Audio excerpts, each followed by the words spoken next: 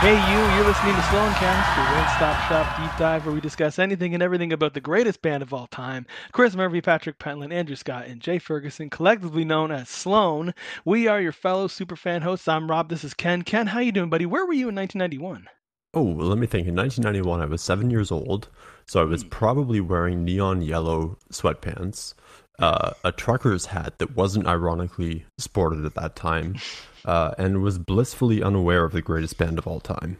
Yeah, I was in grade 7. I was probably wearing like a Chicago Bulls outfit, maybe a Shaq hat. I couldn't name anybody on the Orlando Magic other than him. I just thought he was cool because he was tall. I was into soundtracks. I had probably just watched WrestleMania 7, and I was blissfully unaware of the greatest band of all time as well, and completely unaware that there was a music scene exploding on the East Coast.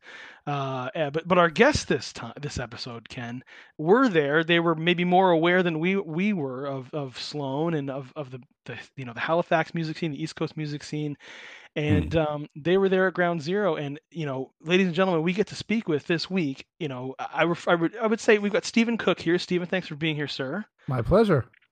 I consider you. I've never actually met you, so it's a pleasure. Thanks for joining us. But in my mind, I kind of consider you a writer, obviously, and that's sort of how my point of reference for you. Would that be accurate? That works. That works well enough. Yeah. Cool. And we've got Sean Pelly. How are you doing, buddy? I'm doing great, Rob. Yourself? Good, man. I Excellent. consider you sort of a man about town, a sort of a modern rock Forrest Gump, if you will.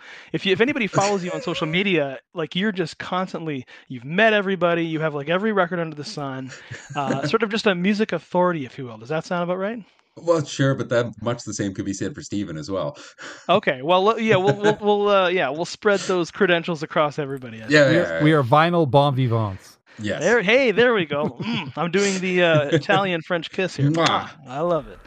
Okay, well, guys, thanks so much for joining us. Like I said, and as Ken and I have talked about on the pod before, we consider ourselves second generation Sloan fans, meaning Hmm. when they kind of came back around again, 1996, the Good and Everyone, the world was kind of introduced to them anew. But there are fans out there like you guys who we consider first gen fans. Okay, so people who were aware of them right when Underwhelmed came out, or even maybe before that. So It could be like before a zeroth generation fans.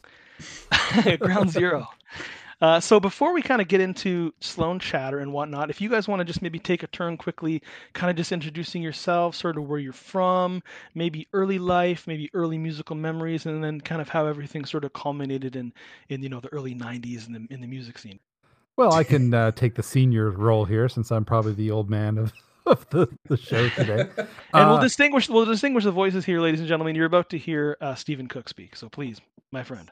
yes, make way for my mellifluous tones. Boom, boom. Yeah, I was born in Dartmouth and born on Dartmouth Natal Day, so that makes me a Yankee Dartmouth dandy, or no, a Dartmouth Doodle dandy. That's what it does. It makes in 1967, and apart from a couple of stints with my family out west, pretty much grew up in Dartmouth my whole life, and started going to shows in the 80s. I grew up hanging out at Backstreet Imports, the famous arcade downtown where all the cool kids hung out, and then people like me who maybe weren't so cool but loved to play Tetris. And and of course there were always posters up on the walls for shows and things like that. And I'd sometimes take them down and save them. I've got some cool punk rock posters from the late 70s and early 80s of some of the early bands like Nobody's Heroes and so on. But I wasn't really going to those shows because I was a little bit young. At the age of 13, I really wasn't going out to many bars or even, Halifax coffee houses or what have you. Hmm. And, but, I was aware that there were some exciting things happening in Halifax, even around 1980, 81, thereabouts.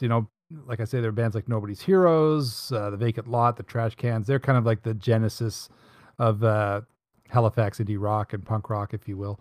And then gradually the hardcore scene kind of started to take over, and I started going to shows, at places like there was a place called Seaweed Theater in the sort of early 80s that was being run. I think it was in high school at that point. And it was there were these shows that were run by some folks, Gary and Kim de LeBlanc, who put out a magazine called Repress, and they had a record store called Beattown, and they rented this theater on the Dartmouth waterfront that's no longer there. That used to be the old Billy Club, which was the Halifax Police. Oh, was that at the Club. foot of Portland Street? It was in Alderney, where that pyramid-shaped apartment or condo building Oh, is. okay. Oh, yeah. Right across from the city. The Yeah. Billy Club the actual Billy Club moved to Portland Street, and the old Billy Yeah. Club became what was called Seaweed Theater. It was like a Okay. community theater that put on plays and stuff, but they also rented out for shows and things. And so they put on some punk rock shows.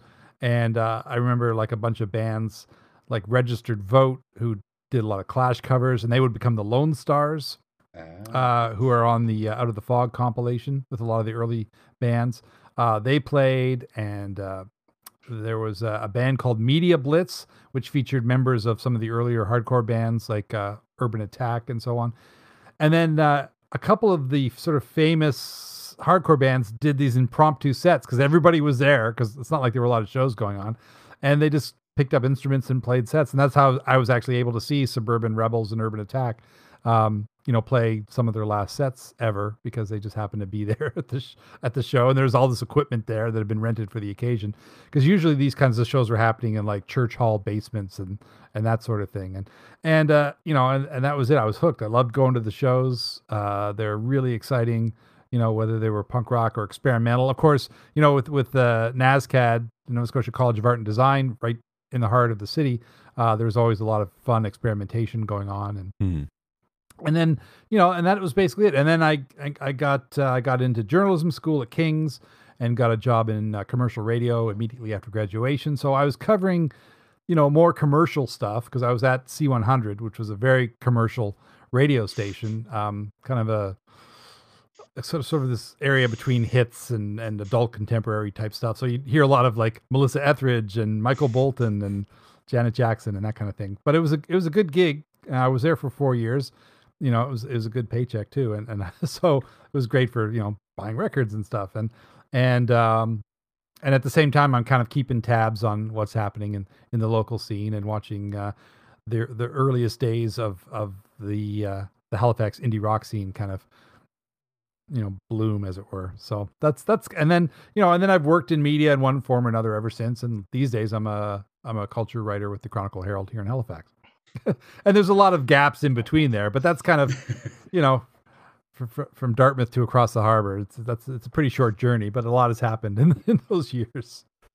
And if I recall correctly, Stephen, to fill in one of those gaps, you yourself are a musician and were involved. Well, I wouldn't say are. I would be careful with those verbs, because I've not picked up an instrument in quite some time. But all right. I used to dabble. We'll say right. that. I studied trumpet in school, and then picked up a bass and a guitar. Just kind of taught myself a few things here and there, and played in a few bands. But it was one of those things. Once I was working full time in radio or newspaper or whatever, there was no time to practice or be in a band. So right, and the dabbling occurred in if my sources are accurate, in one of the earliest formations of any pre-Sloan band, the Deluxe Boys, featuring Jay Ferguson. Is that correct? That is correct. Yes. Wow. It was the band was originally a trio, I think. Let me get this straight. And I came in a bit later, and it was kind of loosely formed by a bunch of friends who were actually going to the Halifax Grammar School, which is a kind of a private school in the south end of Halifax. And initially it was Jay Ferguson playing guitar, of course, and Walter Kemp Jr., Walt Kemp Jr. on drums. And his dad is Walter Kemp Sr. is a well-known music professor and choral conductor and even a composer. And he still has a show on CKDU after all these years. He still does the Saturday morning musical box. So oddly enough, Saturdays would begin with, or was it the Sunday morning musical? Anyway, the day would start with Walter Kemp Sr.'s radio show and end with Brian Wilson's Deluxe Sandbox, which was Jay Ferguson's CKDU show for a few years there.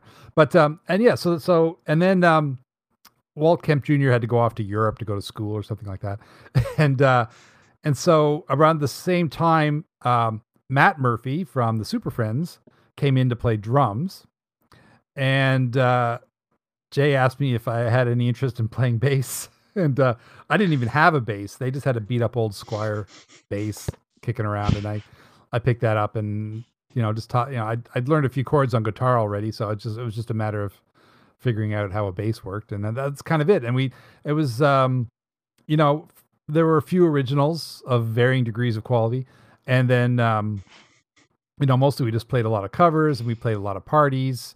We used to play a lot of shows with the Killer Clams, which is one of the really fun indie bands of the time. And, they put out a couple of cassettes, and then they became a 100 Flowers and put out a couple of records under that name. And we played we played a couple frat parties. We played a Dalhousie Theater School drama Christmas party in the basement there. And I remember some drunk woman from British Columbia telling us she thought we were like as good as the Replacements or something, because we were playing all these really sloppy covers of things like we played Valerie by the Monkees, and Wow. we would do, if Jay broke a guitar string, sometimes I would do She's On It by the Beastie Boys. And that sort of thing. We did a version of Manic Monday, and all kinds of crazy stuff. And then we started. We became like this sort of pet opening act at the Club Flamingo. Greg Clark took pity on us and let us open for like the Straight Jackets and the Jellyfish Babies and stuff like that. And then and then things, and it was just a couple of years, but we actually played, now that I think about it, we played quite a few shows, and we played parties with a band called the El Caminos, which is another band that Matt was in with Henry Sangalang. And I don't know if that's where Henry and Jay met, but and I don't think Chris Murphy might have been in a version of the El Caminos, but basically Kearney Lake Road evolved out of that meeting. We played a few house parties with those guys, and I think basically Kearney Lake Road came out of that, because basically our singer John Gould, he went off to McGill, and I got a real gig in radio, and then Kearney Lake Road kind of came out of that, and then Patrick was in a band. I think he was in a band called Happy Co. at that time. And actually, Patrick was at journalism school with me at the University of King's College. He was a year or two behind me. I remember I was giving him assignments because I was technically the arts editor of our department newspaper or whatever. He needed a couple stories for me. And that's how we first met. And then he's like, "Oh, you're in this band with my friend Jay." And Jay I'd known since junior high, because of course he worked at Old Dan's Records, and I would hang out at Old Dan's Records, and basically George Zimmerman, the guy who ran the store, would let Jay run the place on the weekends while he went off to paint houses and make money with his side gigs or whatever. And basically, Jay got paid in records and I spent my allowance on records. So, we just spend Saturday afternoons just going through whatever was in the racks, and it was a real musical education just to pull something out and go, "This looks cool. What does this sound like?" and that kind of thing. And so that's how Jay and I met, was even like really far back. And and then basically I went on into media stuff, and he went on into music stuff, as we all know. Amazing. That's great. Thanks for that. Yeah, Ken and I both need to expand our collective Deluxe Boys input. Well, there's very little record. I mean, there's a couple of gig posters. I think somewhere I cut out like this one little brief thing that was in the Herald, because somebody rewrote something about a show at the Flamingo, and there's like a brief about I think it was the Deluxe Boys and the Straight Jackets show. I probably stuffed it in a cassette case and then forgot about it. But it's not like nobody ever did a story on us or anything like that. We were just a bunch of college kids mucking around and having fun and playing versions of our favorite songs and attempting to write tunes. Probably the coolest tune we ever did was "Choose Your Poison" by Squirrel Bait. I think that was kind of the coolest thing we ever did. But and we had a cover of "Hungry Like the Wolf" that I don't think ever left the practice space. But it was Fantastic. mostly just fun, and every once in a while we'd get $40 for playing a show or something like that, and we'd put it towards another amp or something, and Amazing. buying gear at yard sales and that kind of thing. I just imagine in my dreams like Chris and Jay, bonding over their love of Duran Duran or something. I don't know. Oh, quite possible. Yeah, Jay did dig Duran Duran. He thought they were the new Beatles. Sort of. There you go. Not that he thought they were. He didn't think they were as good as the Beatles, but he thought that at that time, that's, they were the phenomenon, or the closest thing to the kind of phenomenon the Beatles have been, the 20 odd years before. Yeah, no, absolutely. And Jay actually played, going back to Deluxe Boost for a second, on the I said Deluxe Buys, that's so funny. On the Murder Records Wrong province. podcast. Yeah, on the Murder Records podcast, he played, I think, a recording of you guys a couple of episodes ago. I don't know if you've Really? heard that. I'm Yeah. shocked. I want to say it might have been on either the inaugural or second episode, because Mhm. they kind of were going through the history of, the 80s kind of Halifax scene and stuff. And so they played a little bit of their earlier bands, and it was cool to hear. I'd heard the name, but had never heard the music. So really neat. Yeah, thanks for that, man. And Sean, I gotta give you some rock and roll props, my friend, because you've been doing your rock and roll duty for a number of years. I think the last time we saw each other in person, correct me if I'm wrong, this was maybe 6 years ago. I want to say Somewhere 2015, thereabouts outside of 16. outside of Taz, I think. At Taz in Yeah, Halifax, yeah. I was trying to yeah, rally the troops for a record label I was working for, yeah, and I was trying to get people to show up to this event. You were there, and I appreciate so much that you came. It was so great to meet you in person. yeah. And then a couple years ago, I saw that New Scotland Yard Emporium was putting out that reissue of Clayton Park by Thrush Hermit, and I'm thinking to myself, they're gonna only put out like 20 of these, and how do I get my hand on a copy? And I'm like, who do I know who's like physically in relation to that place? And you totally came through. Like a I week did later, my I rock get, and roll duty. buddy, yeah, I opened up this package like 2 weeks later, and it's from you, and you gave me the bag and the receipt and everything. It was like I was there. It was amazing. So Well, I gotta hey, I gotta give oh, you your props, man. Thank you. oh, you're very welcome, man. That's that was the least I could do. Like that message was just like it was a call to action. I had to oblige. Yeah, I was sending up flares. I was like, who do I know? I got to get somebody to help me out here. And so I I appreciate that, man. I actually wound up having to send out a few copies like Oh after yeah. that. Yeah, I sent out another 2 or 3 copies easily. You were doing distro there. That's Yo, cool. well, I should have been getting kickbacks for that. Jeez, Joel, if you're listening, no. His ears are burning. His wallet is burning. Uh, but anyway, yeah, just like Steven did, if you don't mind just giving us a quick little rundown on yourself and a little Yeah, bit of well, I mean, history. I feel like my resume is going to be a lot shorter than Steven's, honestly. And I mean, least of all, like I came into the scene a little bit later than that as well. So I mean, I was born in the mid '70s. I lived in Thompson, Manitoba for the first few years that I Wow. certainly don't remember.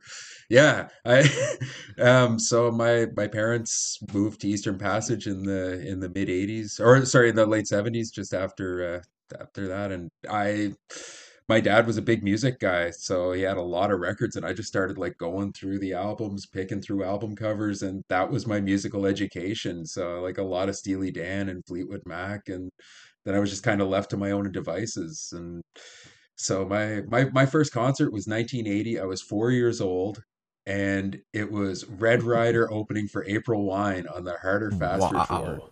Whoa. Yeah, Wow. yeah, so I have like the vaguest recollections of Red Rider doing White Hot, but as far as April Wine goes, so all I can remember is they had like this massive like lit logo sign on the stage, and like they just sort of like the show started with a bang, and they kind of like appeared out of nowhere.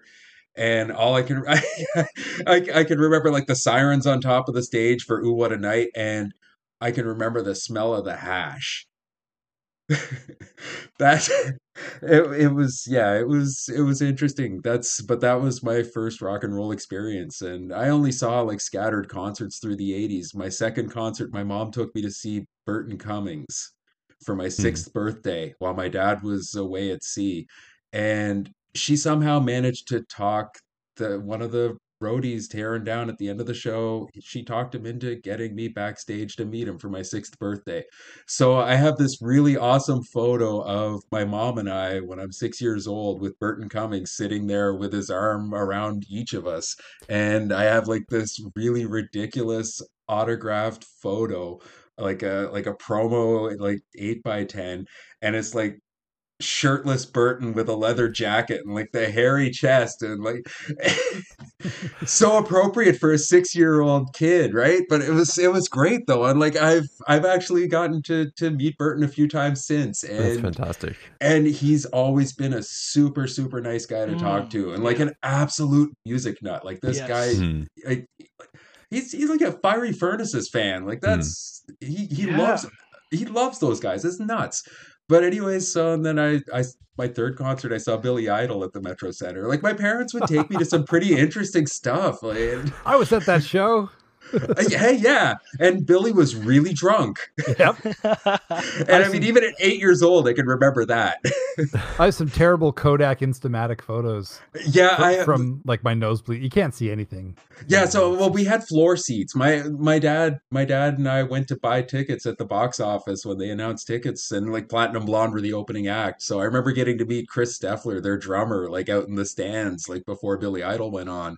And I remember standing like off to the right of the stage, like in the stands, and just as the lights went down and like Billy Idol was coming out, and I remember my dad like just taking a quick photos of the flash. So I have this really awful photo of like Billy walking to the stage like in the dark with the flash.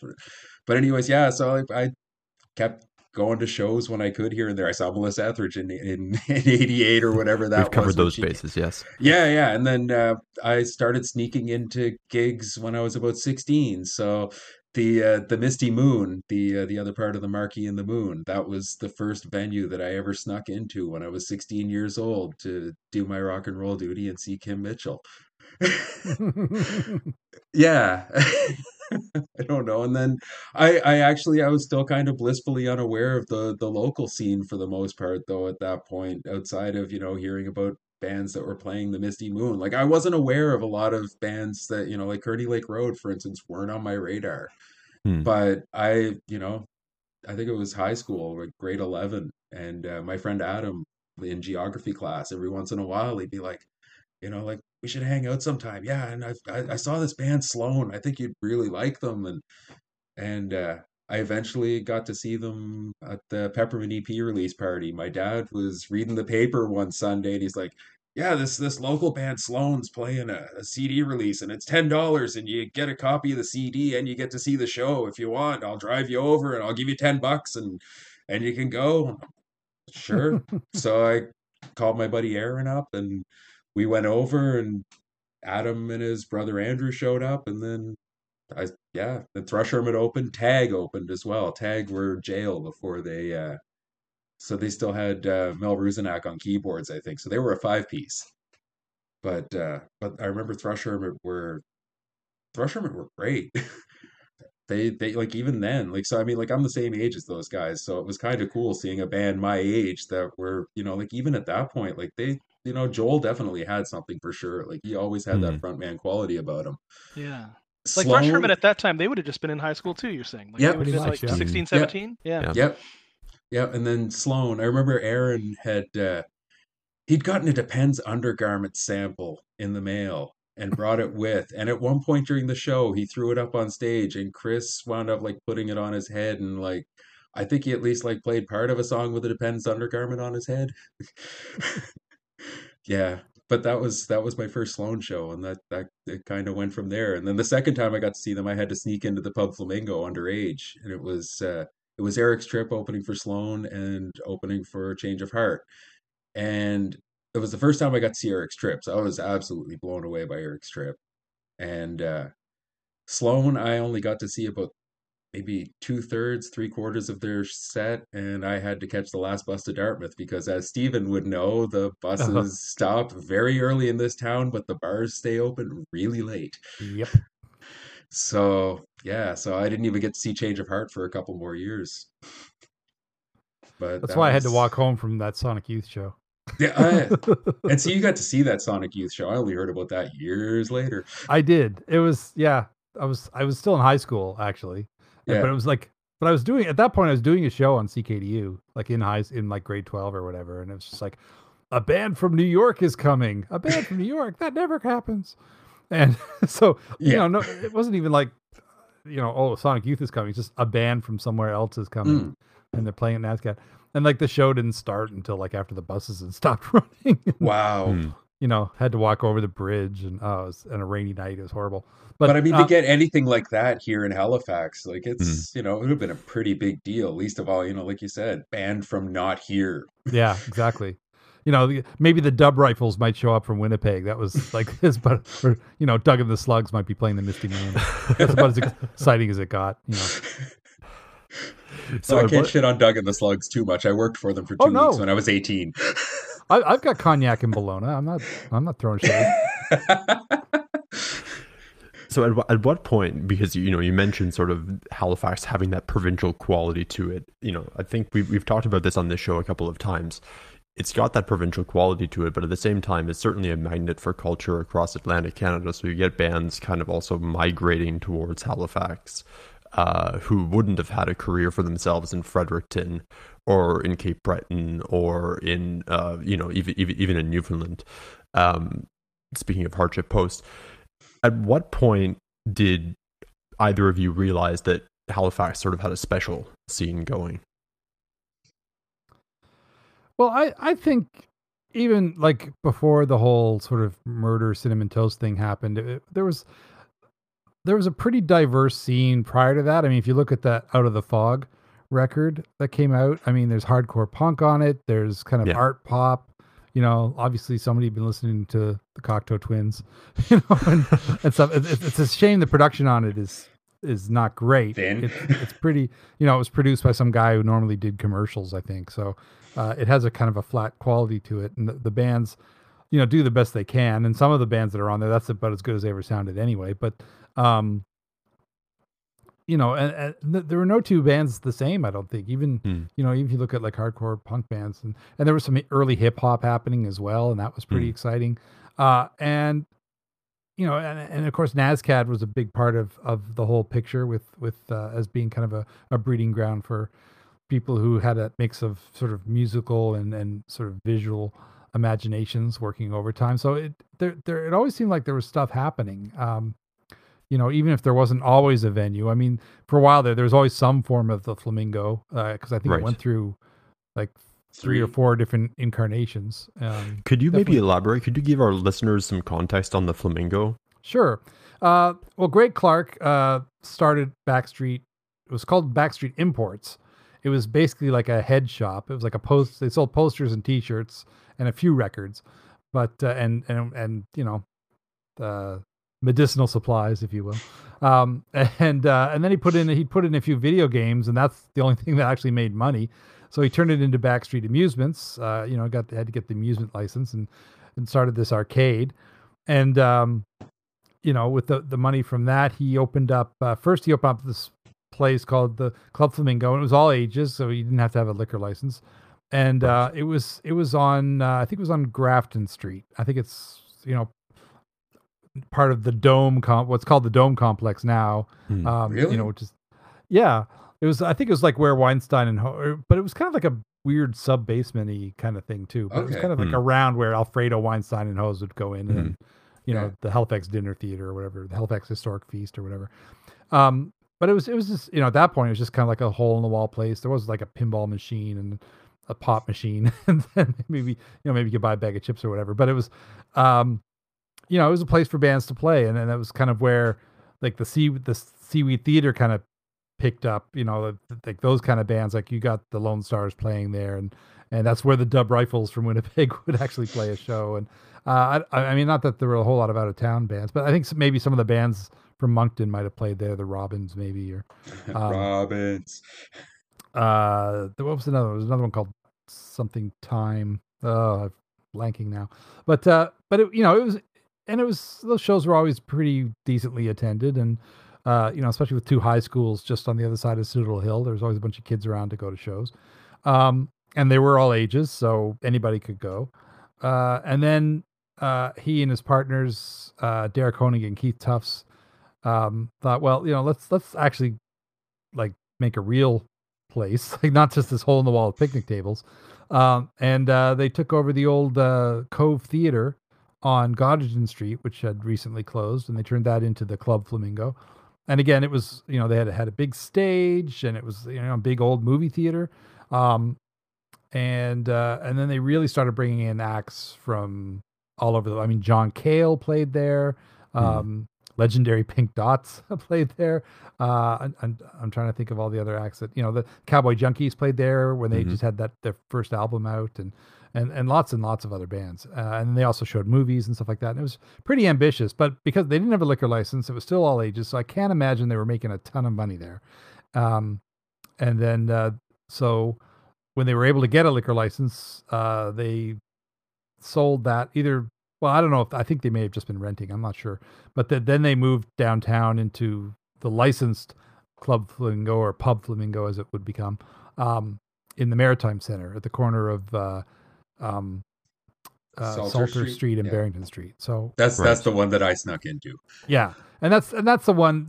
I mean, the one on Gottingen was great. And a lot of great shows happened there. And of course, like I say, Deluxe Boys, we played a couple of shows there. I don't think we ever played the one that followed up. By that time, Kearney Lake Road was on the go, and then that bar, they had a more upscale clientele. Like I say, it was licensed. It had a kitchen. They were getting in some big name blues acts and sort of roots music acts and world music acts. John Hyatt played a show there. Richard Thompson. But also you had October Game with Sarah McLachlan playing shows there, and a lot of local bands. And there was a famous open mic night where because of the union rules, they had to have this house band of all these kind of, old school, just these guys that have been banging around the music business for years and years and years. And they would just My first band borrowed their drummer a few times. Oh, God. Well, I mean, and they would just play the same songs every week because they were just there to pick up a check, and they would just play Black Magic Woman and every week. And Yep. and then eventually some other bands would go on in between their sets, kind of thing. And because that was the union rules. You couldn't just have an open mic night and have people come up on stage, because you had to have a union musician on stage in some capacity. So, but a lot of great acts would play those shows. So, I mean, Laura Smith, who became like a well-known folk singer across the country, Peter Zosky's favorite folk singer, she started playing those shows and got some attention. And eventually because I was working in radio, I would actually MC shows there, especially during East Coast Music Week. There is footage out there of me emceeing a show by the Rankin Family. Okay. And, when they were they only had 2 albums out, and they were playing this showcase in the Club Flamingo. And there's another one of me introducing this band called Real World, whose guitarist, Gordy Sampson, would go on to win a Grammy for Jesus Take the Wheel, for writing that song. And is one of the best known songwriters and producers from this region. So it's just kind of funny, all the stuff that came out of there. Sure, and I know you mentioned earlier the Out of the Fog compilation, which was put out on Flamingo Records. Is it safe to assume that Flamingo Records is associated with the Club Flamingo? Exactly. Yeah. It was basically like a curated selection of some of the favorite local bands that played there, and it was done in collaboration with CKDU. I don't know if there was a grant involved. I actually have my copy of it here. I could just grab it and see what other credits are on it. But that was basically it. It was basically between the club and CKDU and maybe some other factions. I'd like to move back a little bit more towards that, late 80s period emergence of sort of the proto Sloan bands. And we talked about the Deluxe Boys on your end, Stephen. And I know, Sean, that you also mentioned sort of the first couple of shows that you'd seen of Sloan, which are really, looking back, and I think we've all seen this online, there, you can count the number of Sloan shows that were played before they really did get big, almost on one or two hands, right? It wasn't like they were doing this for years and years before they really hit the sort of Canadian big time. I'm wondering if either of you had actually come into contact with any of it. So, Stephen, you'd mentioned Kearney Lake Road, Henry Sang-Lang, and there being sort of crossover with those guys. But had either of you, heard of or seen bands like No Damn Fears, or, I'd love to know more about Happy Co. and about the Ripping Convulsions from Sackville. Never saw the Ripping Convulsions, unfortunately, but did see Happy Co. They were a fun band, kind of melodic rock, I guess, for lack of a better word. Right. No Damn Fears was that was Jenny Pierce, wasn't it? It was Jenny Pierce, and was Dave Marsh in that band? Maybe, I think. Mm-hmm. I think so. And that was more sort of singer-songwritery type of stuff, but with a bit of a kind of an indie edge, I guess. And I saw Chris's hardcore band Aware or Spent. I forget which name it went under at the time. I think they changed names a couple of times because they kept finding out there are other bands that had the same name. But and somewhere I've got a tape of them at the at the old Club Flamingo on Gottingen. I've got like an audience tape that I made of one of their sets, and they were actually quite good. It was the band with two Chris Murphys. Right. Because there was Right. Chris Murphy, later from Sloan, and also Chris Murphy from my school in Dartmouth, who we called Zombie Smurf. Who gets a shout out at the beginning of the Jenny 7-inch? That's right. Oh, Yeah. right. Of course. You know, and they're actually, you know, they're a pretty tight little outfit. So, I would love think to hear that tape. My God.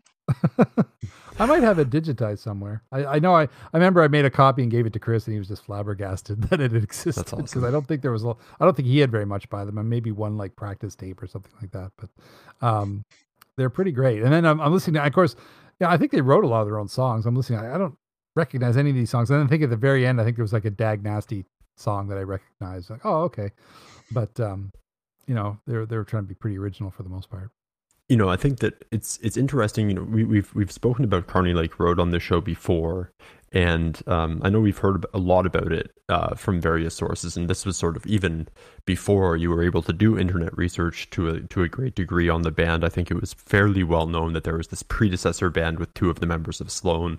Was it apparent listening to Carney Lake Road in sort of the late 80s that this was a constellation of, you know, a couple of guys plus Henry who would sort of, from a musical standpoint, rise above the rest? Is that, you know, is this something where we can see already discrepancies in quality or discrepancies in musicality start? Yeah, well, I mean, you know, they all took it very seriously as opposed to Deluxe Boys, which did not really. And I will say that, you know, like Jay did want to get more serious, but then everybody was going off in different directions, and that, you know, that it might, you know, if John hadn't gone to Montreal or, you know, whatever, you know, maybe it could have continued. Who knows? But I guess for the sake of what we have now, we're probably glad they didn't. But you know, he definitely, you know, I mean, Jay was taking guitar lessons all the time and really like learning stuff from his favorite records. You know, I remember him playing Steve Cropper licks all the time. Like that guitar lick he plays in Lines You Amend, like he was playing it then. Like he was just, you know, just playing it over and over again because he just couldn't get out of his head. And then eventually he found a song he could put it into. You know, he was definitely the most serious of them all. Of course, Matt Murphy was serious as well, but of course he would not become known as a drummer. But he did play guitar in the El Caminos and then eventually Super Friends. And Chris was certainly serious about wanting to make music on a more mature level. And Henry was just a guy who was just a really great musician who just really, you know, who just really clicked with them. So, you know, I think right off the bat they were pretty tight, and they were doing these kind of mix of rock with a kind of a funky edge to it that didn't suck, because, you know, the mixture rock meets funk is almost never a good thing. You know, in the long run, it often doesn't age well. But what they were doing was pretty unique, maybe because they had a bit of a different attitude about what they were doing, and they didn't lean too heavily on one form or another, I guess. And they were great live. They were a lot of fun to watch. You know, and it was, you know, at that time, maybe there weren't so many of the underground bands that kind of had that whole package together. Right. And Shant, you know, you'd mentioned the CD release party for Peppermint. And, you know, you're coming from a perspective, you were a bit of a younger dude, but from what I've been hearing, musically very well versed. This is, at what point in 1991 would that have been? Well, this was 92, so it was the summer of 92. Sorry, apologies. Yeah. Yeah, because there was the Here and Now compilation. Yeah, which I'd just heard before. Yeah, like well, that came out when I was in high school, because I remember Underwhelmed actually being pointed out as a song to check out on it in particular. Right. And I'd say between that and the Thrush Hermit, because the CD version had the Thrush Hermit song on it, This One's Mine, which I don't recall that was on the cassette. Yeah. But I had a copy of the CD, and Underwhelmed really was the standout track on that, even at that point. Like that was, and I mean, there were a lot of good songs on it, but I really, really liked Underwhelmed a lot. Right. So at this point in 92, was it apparent that this band had something going? Yeah, well, I mean, even like there were labels even sniffing around or around 92, like before Geffen, were there not, Steve? I think like Network was sniffing around at one point, Yeah. Well, and Network definitely was because also uh, the record wasn't it remastered by one of the guys from Skinny Puppy, yeah, I think Kevin K or no, Kevin it was Dave Dave Ogilvy, I Dave Ogilvy, think. yeah, Ogilvy. Dave Yeah, Ray, yeah, yeah. yeah, yeah, Um, so and of course Network because they had signed Sarah McLaughlin. They were certainly keeping an eye on Halifax, Mm. either through her or through um, Keith Tufts, who was one of the partners in the Flamingo, he was kind of tied in with Network, and of course, because he was, I don't know if he managed October Game, which was Sarah McLaughlin's first band, but they were certainly friends, and he was the one who brought all these Network bands to Halifax, which you know led to Sarah getting signed to the label. So they were definitely keeping tabs on what was going on here. I don't know how serious they were about Sloan. They were a little different than what the label was kind of dealing with. mm, Although they would eventually put out Grapes of Wrath, which is Mm. yeah, maybe not Sloan-esque, but certainly more indie pop than they had been going. So yeah, fair um, enough. and there were label like I mean there were the major labels had reps in town, Yeah, in Halifax, that would keep tabs on things and keep the head office as apprised of acts to watch out for. And I think maybe MCA might have been, which eventually would distribute the Geffen stuff. Would have had an interest too, I bet. yeah. And Sean, just as Ken was saying, to go back, I'm as well as Ken, I'm sure, just like super into this Peppermint release show. It was showing up there. Just kind of paint us the picture. Is it like a merch table with like one CD and one shirt Well, and like funny. 20 people, or? No, well, so funny enough, they didn't actually have the CDs in time for the show. So, yeah, so because you were given the choice of getting the cassette or the CD, Mm, and there were two shows, I think. So there was an afternoon show, which was all ages, because at that point in the right. 90s, there was a clause in the liquor laws where they were allowed to have all ages events in the afternoons.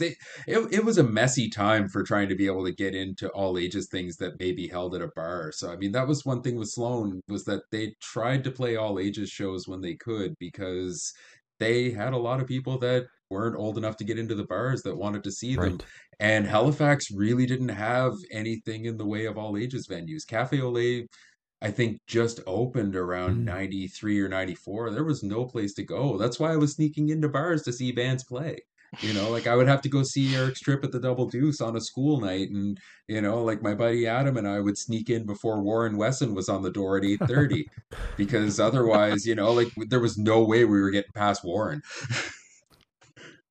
So it was a different time like as far as that goes.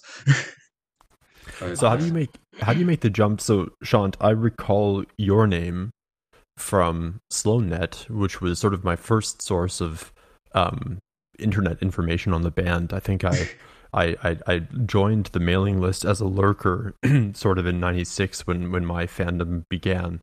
yeah. How do you bridge the gap from you're seeing this band for the first time at the Peppermint album release party to really getting into that super fandom uh, mode of existence? Well, again, this is, where my friend Adam comes into play as well because he had the internet before I did.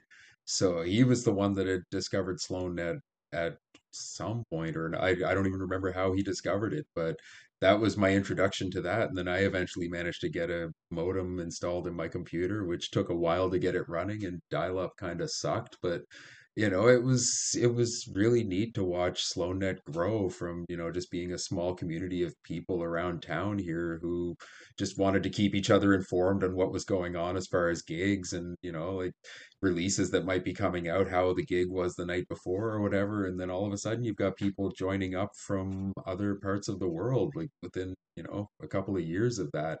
And, like it was a really well connected group of people. It was really neat. Like a lot of people that were connected on SloanNet then, like I'm still in touch with a lot of people that I was on SloanNet with, like 25, 26 years ago. I For don't really know, like I don't even really recall like what, like where it really started becoming that much more of a big thing either. But I'd say, like certainly with the release of Smeared and within, And it covered, Eric Tripp as well. Like there was another Eric Tripp mailing list at the time too, Hmm. but it never seemed to be nearly as busy. Like, like Eric Tripp and bands from Moncton, everybody else would get mentioned on SloanNet more so. Because I mean, Yeah. SloanNet was certainly a lot more than just Sloan, as you would probably remember. Yeah. But Sloan were certainly a big part of it, certainly at the beginnings of it, anyways. Such a huge community too. I mean, I remember when we chatted a couple years ago when we were hanging out. I have a memory of us talking about, like, for me growing up in Southern Ontario, like, when Sloan were kind of the cornerstone band where I went from being kind of like, I like music and I like some, and I'd like watching much music to see all whatever the latest singles were and stuff, but I wasn't like a big album guy. Like I didn't love a band Yeah, where you love everything, where they're yeah, just kind of like totally engrossing in a way, in basically the way that I got into Sloan. They were kind of that band for me that kind of just lit that match and lit that fire. And but for me in Southern Ontario, watching much music and seeing all this stuff happening on TV, just Halifax seemed like a million. It might as well have been like another country. yeah. And But we you're, felt that way with the rest of the country as well, because yeah. we kind of it's almost like we had to have our own scene because we didn't get a lot of the bands that I wanted to see here in Halifax. Like Mm, I really went through a phase in the 90s where most of what I saw was local bands because we didn't get the caliber of acts that, were deemed to be so big otherwise. We just, we got to see what we got to see. yeah, Jay's talked about that in the past, where he said the line, like if you wanted to see a band, you had to start a band, kind of thing. Yeah, I mean, Yeah. Eastern Canada dates, for a touring band ended at Quebec City.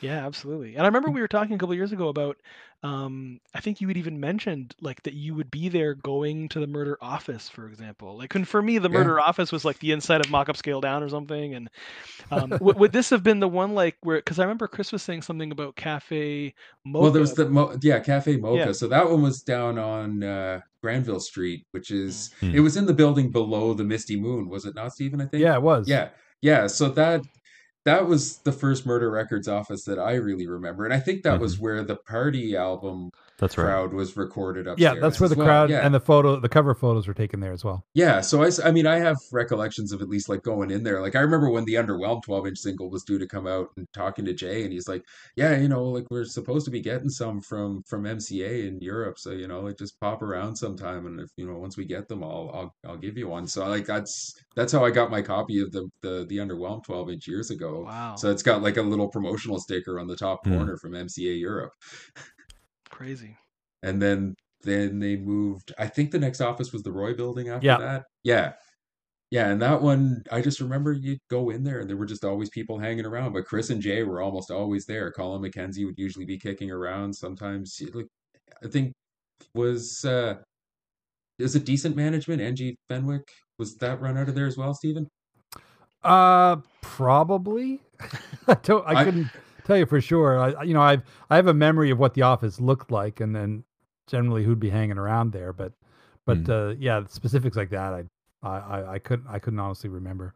like I But remember seeing the merch closet once, and just like Chris opening this door, and it was just like a closet full of like all of the Murder Records CDs, records, 7 inches, whatever they were selling at the time. It was pretty wild to see that.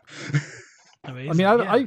I used to go there every so often because, well, I mean, like I say, Jay and I were friends since junior high. We would just hang out together and do stuff, and also for a while, Discord Records, which Yeah, Jay actually used to work at Hmm. from time to time, uh, moved to its second location in the basement in of the the Roy basement, building, or the not the basement, Hmm. but the the ground Granville level. level Yeah, entrance. So it would be pretty common to go to Discord and hang out, and usually some of the people from the Murder Records would come down just to shop, peruse, or drop off if they had some new stuff come in. They'd put it on the rack there, and um, was Chris Thompson from Eric's Trip working there at one point too? I think. I don't remember Chris working at Discord. I remember like Tracy Stevens, who played bass in a number of groups um, in town, worked there, and Patrick's well, I guess his ex-wife Sandra worked there, and Yeah. lots Well, of she lots worked of at Sam's as well at one yeah, point, and Oh Jay worked wow. at Sam's too. yeah, exactly. Wow. Right And some across the funny, street from the Roy building. some Yeah. funny trivia there that I was told recently. I think it's the Blackpool Days and Days video. Chris is actually wearing a Discord shirt in that, because I know there's some footage of the guys early on, and Jay's wearing a Discord shirt. But anyway, whatever. Just some fun trivia there for you there. Nice. I remember being in Toronto once and seeing copies of the Blackpool album that MCA put out, and it had like a featuring Chris Murphy from Sloan sticker on it. You know what? If you saw that at Sam's, I might have actually done that. Was that like late 90s or anything? It was in Toronto. No, it was somewhere Okay. on Queen Street. It wasn't at Sam's. Okay, because I remember finding some copies of I think it was the Seahorse. We found a box of 25 copies of the Seahorse, and I was just throwing them up in the Sloan bin, just like features Chris Murphy. He's only on one song, I think, but still. Well, I think he plays in the whole, but yeah, there's only like one or two songs where his vocals are fairly prominent. He takes a verse on "We the Living," I think. Yes. Yeah. No, I'm talking about the Seahorse, the follow-up. Oh, the Seahorse. Yes. Oh, Yeah, I right. see. I know he's at least on Holloway Joe, but I mean that's just like a free-for-all with a bunch of people on it, I think. Exactly, yeah. But yeah, anyways. Sean, jumping back to SloanNet, I only know this from lore and from hearsay, but I recall that there was a tribute compilation in the works, and I want to get this answered once and for all, because Rob and I saw this in the fan Q&A that we did, printed off of the whatever website from 1997. You know, the question, when will this fan compilation from SloanNet finally be available? Maybe you could shed some light on that for us. I can. So this tape was supposed to have come out. It was called Les Amis du Sloan. And it does exist. I have actually, I know.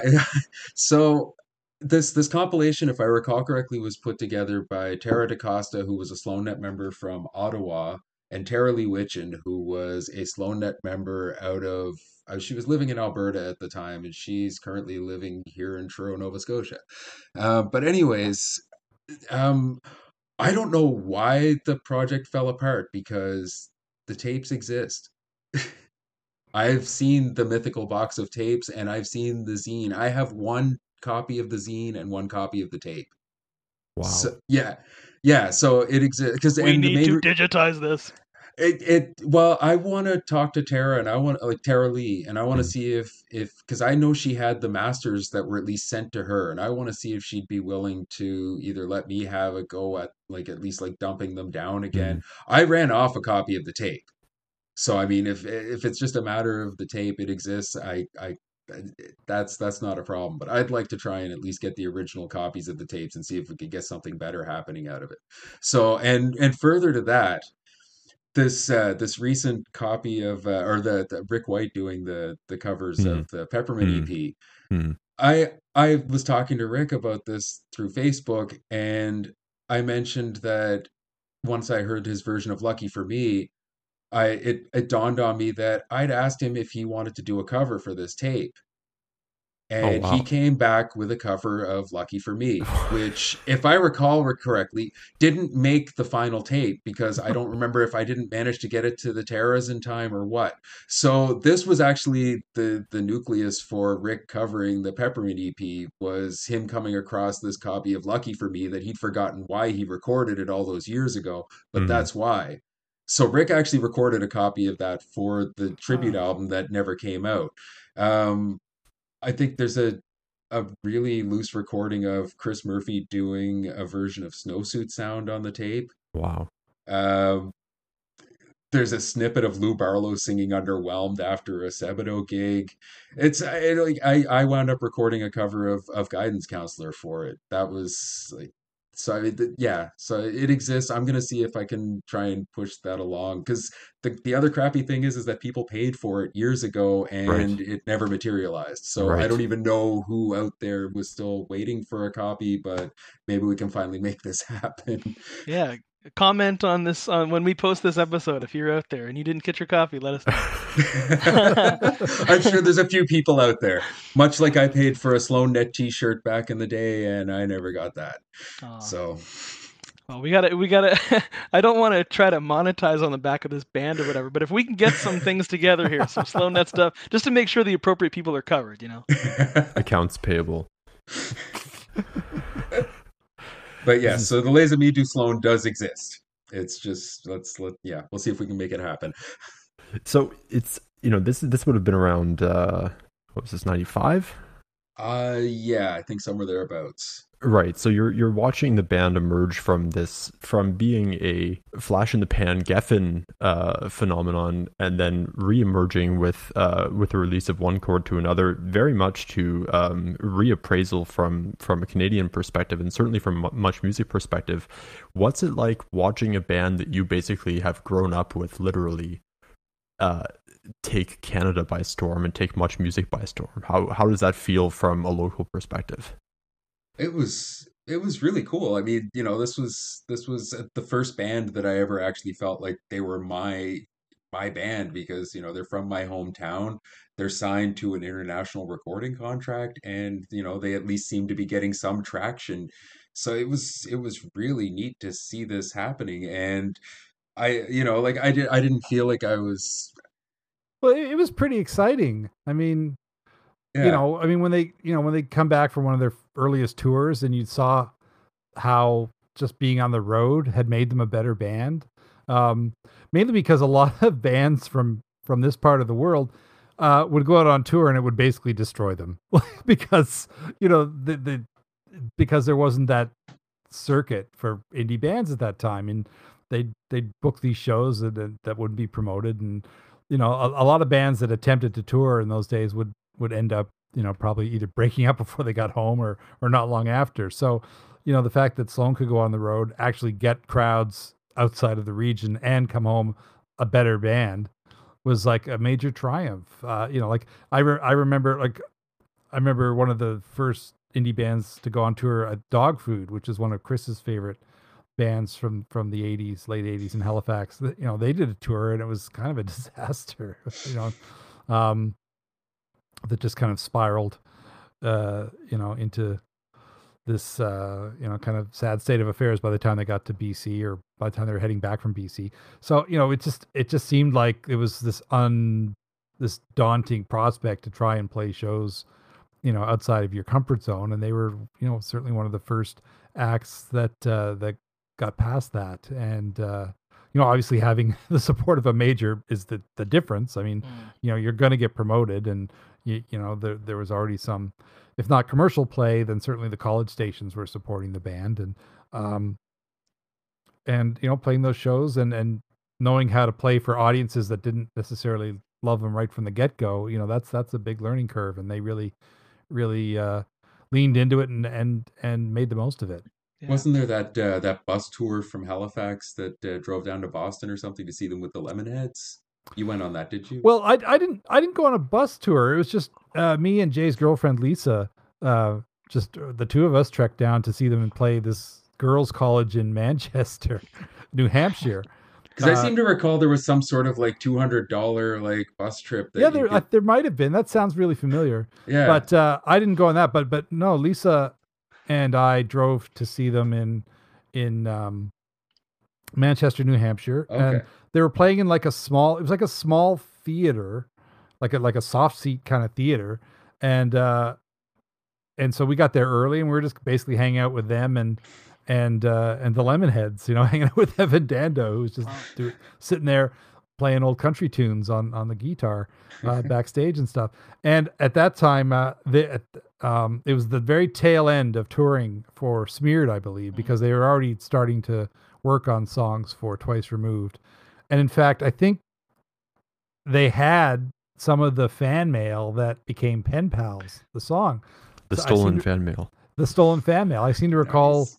um, maybe it was Patrick having some of these letters that they'd taken from the Sub Pop office or whatever it was. And um, I feel like that song was taking shape, or I was asking them about some of the songs they were, because I wasn't there in an official capacity. I was just there to see them, and they put on a great show. And the Lemonheads, of course, were touring. Um, It's a shame about Shame it's Ray. a shame about Ray, Yeah. and they had that great Australian bassist Nick with them and stuff, and that was a fantastic show as well. And yeah, that was a great trip, great road trip. And like I say, that I don't know if they were, but I don't know if they were playing new stuff from Twice Removed quite yet. But certainly they were in the writing phase, because they were, they had all this time on the bus, and they were trying to make the most of it, I guess. There One is one thing footage. oh, sorry. Yeah, sorry, go ahead. I was gonna say there is footage, just as a little button on that. There is footage of them doing an early version of Coax Me, I want to say, towards the end of that tour, maybe, where it's just sort of like a straight ahead 4/4 stomper. But anyway. Interesting. No, I was just going to mention one thing that I do remember was before Twice Removed came out. That's what Twice Removed came out in what, October of '94, I think, somewhere thereabouts.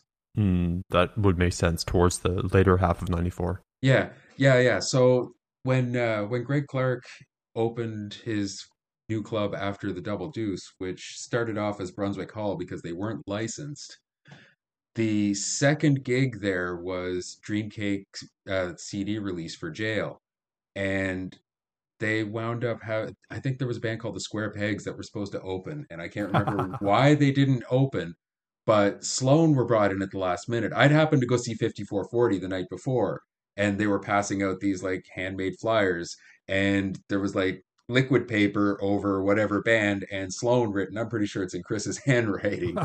But anyways, they played 9 of the 11 songs from Twice Removed. Oh wow. So this would have been in July, I think. Sure. And that's all they played. So I remember this is the only time I have ever seen a Sloan gig where there were just kind of like people scattered around sitting on the floor, and like, there was like a CTV cameraman, or ATV as it were here, like just, like filming the CD release footage and stuff, and like he had no problem getting around people sitting on the floor to film footage of the show that night, which was it was weird. But it was really cool, like hearing, like all of these new Sloan songs before the album came out. And like I don't even yeah, they were pretty close to what they would have been, because I think the album would have been recorded by then for sure. Yeah. Yeah. Yeah, I remember there's some great footage. It's rare now that we hear, we get to hear something new before it comes out. I remember in '97, I want to say, there's a thing on Much Music where they were playing Halifax at some hall, and they're doing like Iggy and Angus before it came out, and I was just like, oh That my god. probably would have been the Lord Nelson, maybe the Yeah, Halifax on that's Music right. Festival '97. Hmm. That was Right. a Yep. pretty loose show. I don't remember that being a particularly good show, honestly.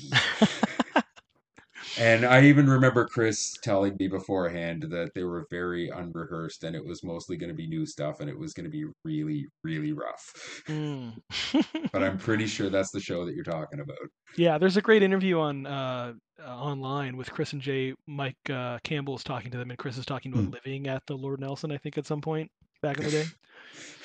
He had like a hot plate or something, and a mattress. Yeah, or it something. used to be. It actually used to be cheap to stay there, which it isn't now. But they had these crappy little rooms. Yeah, Johnny Favorite was living there for a while, wasn't it? Yeah. They had these crappy little dingy rooms that they certainly weren't the nicest, and I certainly haven't been in a hotel room there in a long time. I think it's all been completely remodeled. Yeah, but well, Paul McCartney stayed there, so if that gives you any idea how much it's probably a little more upscale now. Yeah, well, they definitely would have had their nicer suites too. But I mean, McCartney was there after the remodel. But yeah. I remember hanging out there once with Grapes of Wrath because they were stuck in Halifax. They were actually flying to England the next day. Wow. But they had a day in Halifax, nothing to do, and so I brought over a VCR and all my bootleg Kinks videos. we just hung out in the hotel suite and played these Kinks videos they'd never seen before, and that was really fun. But the room was just this kind of narrow, depressing, like I always thought the Lord Nelson would be something ritzy, and it definitely wasn't. And kind of circling back a little bit, this is sort of a question for both of you guys. I remember there's some quote from Jay from a few years back where he talked about kind of just as, and this is maybe true of their 96 sort of explosion as well, but especially in the early 90s, like 91, 92, when they're on the news and they're sort of like the next big thing in Canada officially. And he talked about there being like an early backlash within that first year, like people being like, oh, I'm tired of hearing about those fucking guys. Like they're just everywhere, And so my first question was going to be your thoughts on that.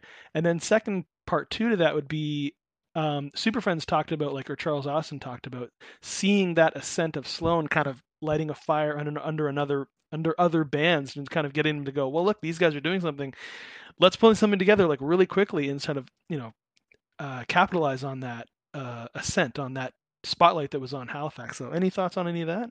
Well, I mean, Sloan certainly seemed to be, like they were willing to give all these other bands a chance being on Murder Records and stuff too. They were willing to take bands like Hip Club Groove out on the road, which, like throw a hip hop band with, like a band that sounded like My Bloody Valentine and stuff like that just mere years earlier. It's, like that's one thing that, Halifax had for a while too, was that it didn't really, the bands didn't have to be the same kind of genre. It was always a very, like, it doesn't matter. You support your friends. It was always a very supportive scene here in Halifax. And that's one thing that I always really appreciated about that. It introduced me to a lot of different bands because, I've always liked a lot of different music, much like Steven too. And, like it really opened my eyes to a lot of stuff that I was willing to, check out. Like I wasn't much of a country fan, for instance, and I started going to see Little Orton Hogget and his 10 Cent Wings, which was Matt Murphy from the Super Friends, Chris on drums, and Charles Austin on guitar and Tracy Stevens on bass. And I mean, like they played some pretty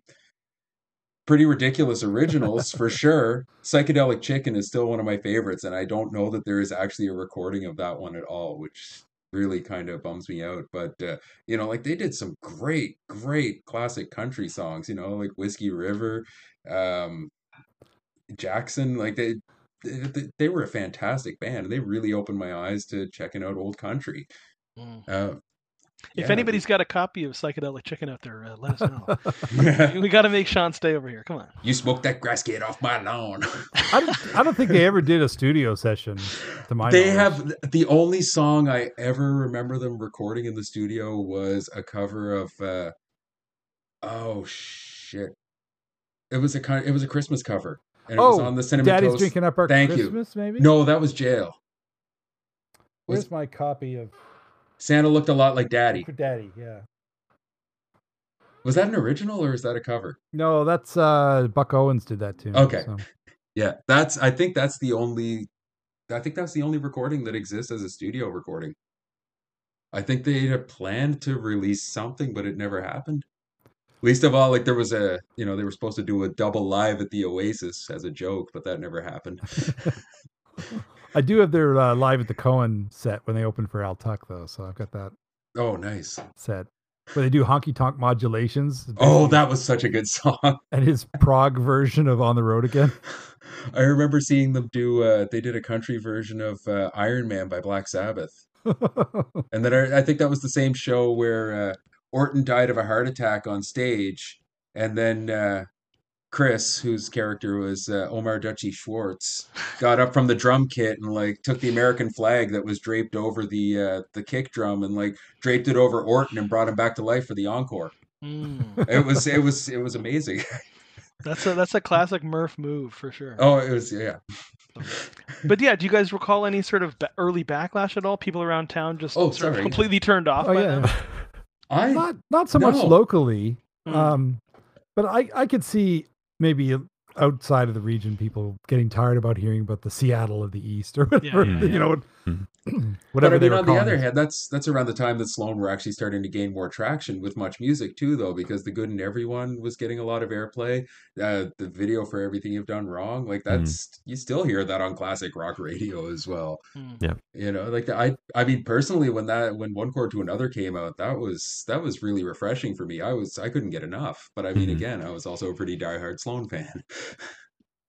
I imagine maybe, if there was backlash, it might have been from some of the more kind of seasoned industry veterans who couldn't figure out why they couldn't get any traction because they've been around for so long.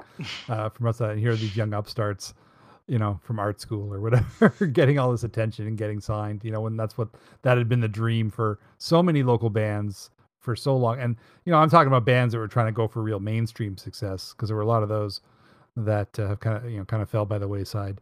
And were trying really hard to kind of do the formulaic rock that they thought would bring them fame and fortune. And here come these guys playing this noisy shoegaze stuff that weren't compromising their sound. Yeah, exactly. And so there might have been a backlash in that corner, especially as the kind of East Coast music industry, because that there's this kind of parallel track between the so-called Halifax pop explosion, but also this kind of East Coast music association industry kind of world where you had the Rankin family and Rita McNeil and so on. It's kind of, so there was this kind of established commercial kind of East Coast based music world happening at the same time all this other stuff was happening. But it wasn't.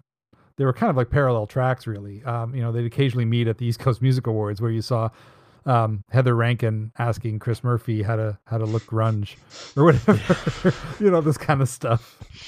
I'm not even making the this powder up. blue tuxedos. That was yes, exactly. Doing Rock Is My Life. I mean, this kind of stuff was actually happening. So it was kind of a strange time. Mm. Maybe to touch... half the people wanted to sell out, and the other people didn't want to sell out. Right.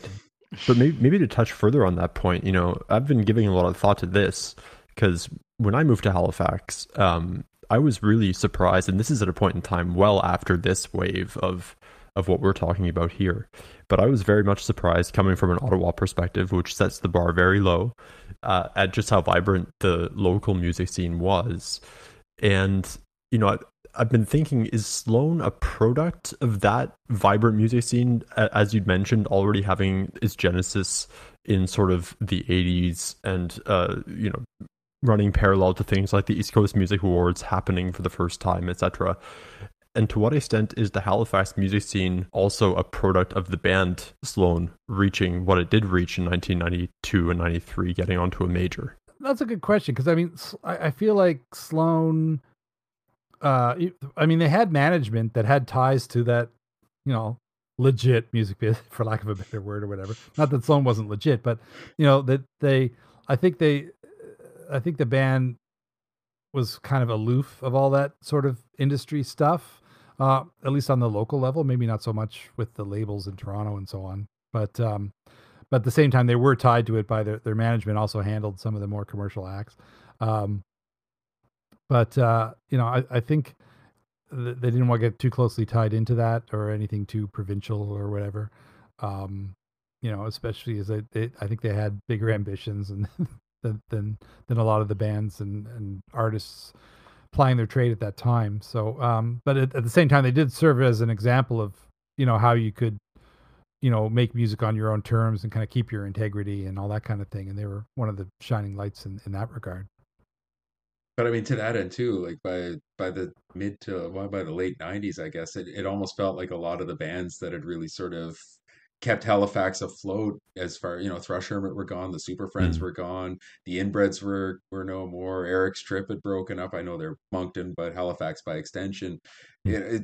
And I moved away, so I felt like I was a little disassociated with the scene for a while too. But I just felt like the scene kind of fell apart for a little while. But then but I mean, they always seem to ebb and flow as well, because I found that like even through the 2000s, it started picking up again. Yeah, at least it felt that way locally, anyways. Like I mean, the last 10, 15 years, I've I've really enjoyed getting out and seeing bands again.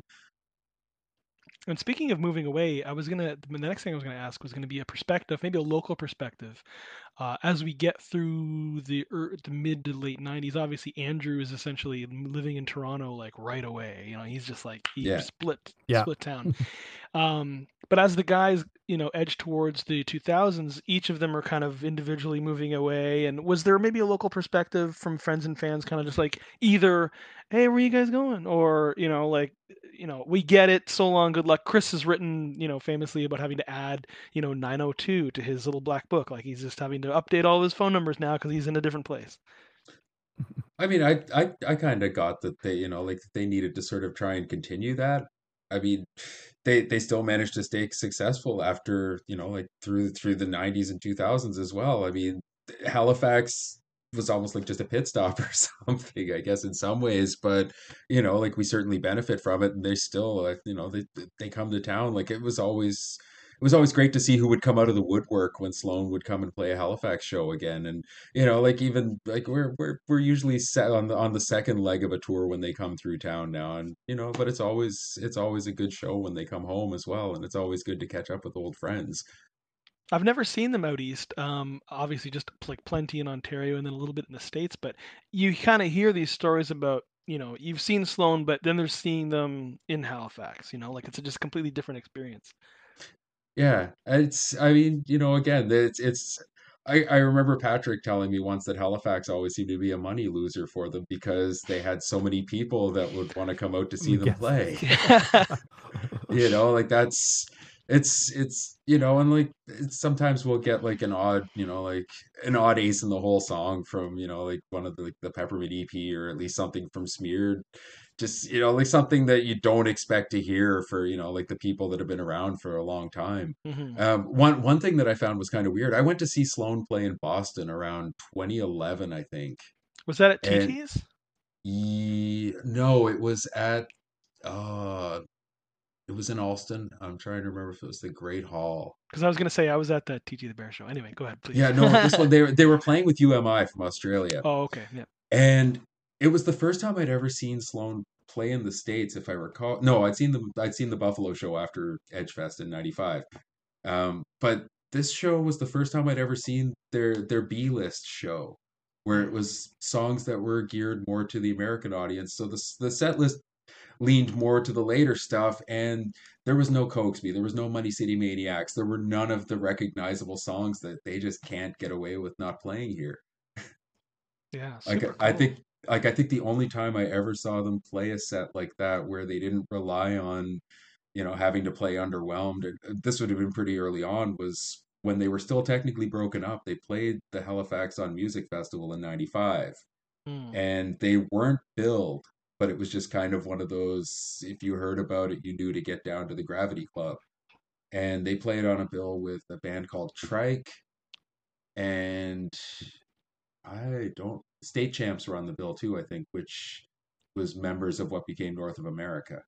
But anyways, they played as the Sloans, and I remember they did a Kearney Lake Road cover. They did their version of Hot Smoke and Sassafras by Bubble Puppy. Um, oh gosh, I think they played Amped. Like they played stuff that they That's just awesome. generally wouldn't play. And I mean, this is before One Chord to Another, after Twice Removed, but they just really stuck to a strange set. But it was great. It was by far one of the cooler sets that I've ever seen them play. Yeah, take You- me back to that Buffalo '95 show if you don't mind. Because I mean, this is officially like they just played Edgefest, so Buffalo was supposed to be their last show ever, right? Well, Was there much talk about that? no, not really, because Edgefest was really the show that everybody was talking about.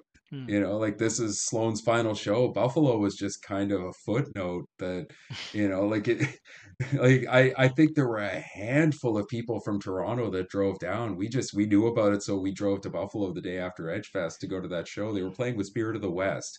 It was Whoa. yeah, they were opening for Spirit of the West. I don't remember if there were any other bands on the bill or not, but it was the Chippewa Street Festival. And I remember that the crowd was like, it was certainly packed, but it was dead. Like nobody was really so into it till the end of the show. I think if I remember, they might have closed with Underwhelmed. I'm blanking right now off the top of my head, but I think they closed the show with Underwhelmed, and that was the song that got people going. Was this the show that was like outside, like on a Yeah, street? Yeah, because yeah, yeah. I think a photo from this show is on the cover of Have Not Been the Same, right? It's It is, and the I'm blue in that cover. crowd shot somewhere. Yeah, Oh, okay, amazing. We gotta find you. yeah, I'm in there somewhere. But yes, that's definitely that's the show. Is that also the Awesome. show where they took the audio? Oh no, I think this might be a different show. No, I'm that's thinking of. Edgefest. Edgefest The is That opening was the the of intro. Edgefest. Okay, Yeah. right, yeah, right. yeah. See, I The always thought that was previous Dave day. Bookman opening that, but that's not Right. Dave Bookman. That's who was that does the intro? Oh, He's talking about how it was Dave Bookman that was supposed to be there, and I'm trying to remember who it was. yeah, the video that I've seen of it cuts in with him saying the intro, so I don't know what the preamble is, but Hmm. yeah, Yeah, it's I've neat heard to the see. preamble on. I have a bootleg recording of it somewhere that I Oh, don't amazing. remember. Yeah, I'll find it one of these days. But So many things to digitize. Oh my god. yeah. So we're in the year 2021 now. It's been 30 years since this band had its first gig. You guys were at the genesis of it all. What's it like? Some more than others. Some more than others, Stephen. My girlfriend was at that show as well, actually. Oh, really? Oh, at Yeah. the first show? Oh, cool. Yeah, What, But the she NASCAD wasn't- one? the NASCAD one. Yeah, she apparently wound up on stage with Wolf Blitzer's gas mask as well. But she She'll- wasn't doing she'll- the. She'll be She our wasn't guest doing in the the next puppet show. episode. She wasn't doing Oh, the yeah. Bert. No, I don't think so. Anyways. Anyways, Okay. yeah. So you're both very much tied to the roots of what this thing has been for the past 3 decades. How does it feel? This is a cheesy question, but it's 3:30 in the morning where I'm at. How does it feel, having been in this thing for 30 years plus, invested in this thing, listening to new material from Sloan in 2020, 2021? I think it's just amazing how they can kind of keep reinventing themselves. The last couple of records have been so good. Yeah. I'm just like, maybe Parallel Play wasn't as good as the records on either side of it, but it's not like there have been a lot of major, downfalls along the way musically. Anyway, I mean, I think Commonwealth is one of the strongest records they've done in years. I 48 Portraits, like Andrew opening the shows with 48 Portraits, God, that was pure insane. balls. I loved that.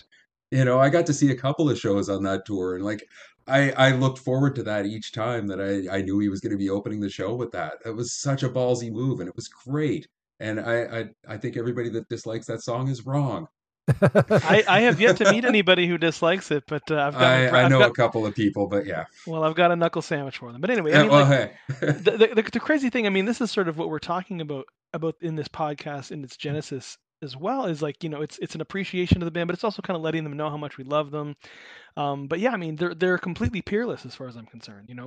Being around. And I mean, to have the same 4 members after 30 years. And still be quality, and still be putting out new albums and being relevant, and fantastic. I think the thing that comes across is that they, as musicians, still love music. They still love discovering new music on their own levels, and they love, promoting new stuff as well. And that they haven't. I mean, they can be cynical on a certain level just because the business does that to you, but they're not cynical about what they do themselves. Yeah. That they don't have a time to make the donuts, approach to writing or recording or performing. I think they consider themselves pretty lucky to have been able to do what they have done for so long. And, I'm glad that, that they're getting to stretch their wings with other side projects and things. I mean, it's unfortunate about the whole COVID thing, robbing us of shows and things like that. And, among the least of the problems that we've had during COVID. I mean, obviously we've lost a lot more than that, but yeah, Patrick's been doing the Fuzzed Out project. Yeah, exactly. Tons have a new record coming out. Like, there's still activity, and I mean, they're still fresh. I'd like to see Jay do something. I'd like to see Andrew do something on the side there as well. Like, that's like, it's funny. We with the Sloancast account, it's kind of funny. We get audience feedback every now and then, and I got to tell you, one of the main topics is like, when are we getting a Jay Ferguson solo album? I swear everybody talks about this. So maybe we can kind of put that together with like a Deluxe Boys reunion. I don't know. Gotta dust off that bass. How many inches of dust are on that bass, Stephen? I wish I found this crappy little. The bass is actually sitting in the corner behind me. But unfortunately I hooked up this crappy little like ancient webcam, and it didn't come on. Maybe it doesn't work with Windows 10 probably, but I had to buy a new laptop for this, so. Oh my god. No, I didn't. This show is not monetized in any no way. reimbursement. So. But, now I've lost my train of thought, but the bass. Sorry. The bass. No, I was wondering about Jay doing a solo record, because I know he does like to sort of mess around with stuff at home with equipment and that kind of thing. He's maybe not as diligent about it as Patrick and Chris.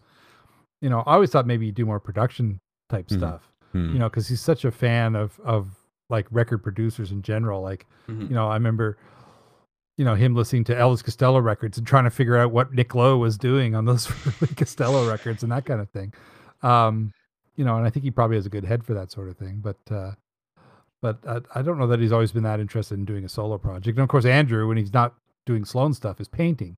Yeah. So, that's his non-Sloan. I think that was one of the things that appealed to me about Commonwealth in particular as well, though, was where I liked the fact that each member got their own side to sort of stretch their wings. And that was if that's the closest we get to an actual solo album from each of them, that's fine. Yeah, But like agreed. it was a really nice insight to like what could be. Totally. I Yeah. mean, the good thing about this band, now we're getting into tangents that'll take us for another 2 hours. But the good thing about this band is with every release, you are getting a solo album from each member, more or less. Yeah. These are 4 guys who can really do everything on their own and come together when need be. Now, it's no longer that sort of jam band from 91, 92. They don't need to be, because it's and not nobody's part of the confined to their contract. own instrument either. Exactly. And they're splitting up the space on the record too, so you don't get, a Jay solo album that's like, looking back with love or something. Like you don't get that awkward Mike Love solo album that's not that great. So there's no opportunity to have like, a 12-song LP that's got like a few stinkers on there. Yeah. Just quality. Good editing is key for sure. Yes. Yeah. Just like on this podcast. That part will be gone, right? No, I'm keeping all this in. We just Leave that in. edit out the production notes. That's all. And my final question, and kind of wrapping this up, would be if you could think back, just sort of like like your favorite Sloan memory. It could be a show, hearing a song on an album for the first time, like an interaction with one of the guys. Like, is there something where you think back and just like, oh, that was a really cool moment? Well, I got to be in the studio at Idea of East for some of One Chord to Another. Oh, amazing. I was there when Mike Cowie was laying down the horn parts on Cool. Yeah, wow. on everything you've done wrong, and that was pretty special. It just sounded like it just didn't sound like something I expected from them. I thought, oh, this is going to be huge, and it was. So and just seeing them work on that song was pretty cool. And just seeing them in the States, that was kind of a big deal. Even though they'd been playing down there off and on for a little bit at that point, but to see them get a great reaction and to be touring with another band that I was really fond of, was pretty special as well. I don't even know if I have any particular Edgefest was a pretty big deal at the time as well, and I think that still stands out as a pretty big memory, just for the fact that this is at that point arguably my favorite band, and least of all my favorite local band, and here they are calling it a day, and they're throwing a big bash with like all of their favorite bands, and like there were so many East Coast bands that wound up going up and playing that it just felt like we were taking the party up to Toronto and continuing it there or something. That's but I mean, then on to the other side of that, it was a little deflating seeing them in Buffalo the next day, because that really sent it home. Like that final Toronto show, I knew I was seeing them one more time after that, so it really it's like, this is good, but this is only kind of setting me up for tomorrow now. And Buffalo was somber for a lot of reasons, but it was pretty somber. But I mean, the Toronto show was just a big party, and it was like Hardship Post playing Coax Me, just 2 of them on that massive stage at the Molson Amphitheater singing Coax Me was just ridiculous. Thrush Hermit doing their set of like the Steve Miller Band covers. Like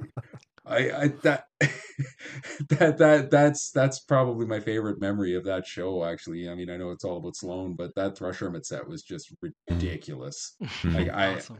that by far, like the best Thrush Hermit thing I've ever seen was that set. Awesome. Yeah, I'd only recently seen video of that show, and I wouldn't see them for another year, and they're just like night and day different bands. Like they were so much, I don't want to say tighter or maybe punkier in 96, but yeah, like that 95 show just seemed like maybe the closing of that original period, like that, Jay's jumping up and down, and, Chris is like kicking things with his feet into the audience, and everything's like maybe like 10 BPM faster than it would normally be. And I remember seeing like there was like it had been raining off and on all day too. I remember seeing like streaks of lightning like off to the side, like towards the CN Tower end of things. Like it was a pretty crazy show overall. And least of all, like at that point, probably the biggest crowd they played to. And I think that was the second ever show at the Molson Amphitheater too. Oh wow! So it was because I think REM had played there a couple of weeks ago. They were the inaugural show. I'm suddenly remembered of a night at the Double Deuce that Chris put together, where he basically just got a bunch of, I think it was mostly Murder Records performers, but there might have been some other ones where he got a bunch of his favorite local bands together to do a tribute to Kiss. Oh, the Christmas party. I missed that. Christmas party. And stinking rich doing New York Groove. I've New heard York Groove, recordings. and then he did it like just his own original tune about how much he loved Kiss or something like that. Yeah. And he did like an original rap about Kiss. Kiss And, this, kiss that, kiss my ass. And Hermit came out and did a set in makeup, and that's when I think that might be the first time McGettigan did the fire breathing. Yeah, they did. Again, I've heard a recording of that one. I know they did Shock Me at least. Yeah. Yeah. And I think wish I'd Sloan seen might have that. done Deuce. I can't remember what everybody played, but Well, I remember Sloan doing a cover of Two Timer at one of the Birdland shows while Patrick was changing a string or something. Because I'd been yelling for Chris to do a Kiss cover the whole night, and he finally like wound up like just playing Two Timer by himself, and then I think Patrick joined him on backup vocals or something. But yeah, it was just like sort of a filler thing. Deluxe Boys did Strutter. Oh, nice. Hey, there you go. Is there a recording of that? Let me see. Let me turn around and have a look. Let me just grab my cassette here. We're gonna have so much on our digitization list after this one. The bootlegs are coming, folks. Well, this is not on this one. This is I found that this is the tape of when Deluxe Boys opened for Straight Jackets. Oh, wow. So let's see. There's a couple of originals. The Letter by the Box Tops. Choose Your Poison. She's on it. The Broken String song. On it. A cover of Come On Everybody that I started in the wrong key, as I recall. Choose Your Poison. There's an original instrumental called Schnarr, dedicated to Monica Schnarr. I don't know if we were. What's on this one? We Whirl. That was an original. A cover of Saved by Laverne Baker. Gloria, the Van Morrison tune. Oh, The Jam in the City. Oh, hey. Manic Monday. Johnny Be Good. Ooh. Oh, we did All Day and All the Night. There you go. You Be Illin. No Strutter on there. Damn. Rave On. You Be Illin. Okay, we're gonna have to get this figured out. How we can release the You Be Illin Deluxe Boys cover to the masses of people waiting. I don't think it was a full version of You Be Illin. I think it was, 30 seconds of it. Oh, right. Okay. So. Amazing. But, yeah, we were all kind of into that 80s hip hop in those days. I mean, I certainly remember Jay playing like EPMD on his show, and Erica B and Rakim and that kind of stuff. Yeah, we talked with Andrew in the last episode about sort of the hip hop vibe, and that's where his head was at as well. Well, Sloan would even break in to bring the Bring the noise. no, was it Bringing Noise? No, and then every once in a while the crisscross thing. It'd be like people that would start yelling, "Warm it up, Chris! I'm about to." We got to bring that back for 2021. Hey, as long as we get shows happening again. Or We're still waiting for our leg of the Navy Blues tour. It'll happen eventually. Yeah, right. Yeah. Maybe it'll happen in the comments of the Sloan Dude Instagram. We'll see. Who knows? But Sean, Steven, thank you so much for joining us today, you guys. This has been a pleasure.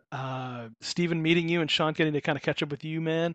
And I would love to maybe, circle back, and maybe we can have you guys on again if we speak about something super specific. Yeah.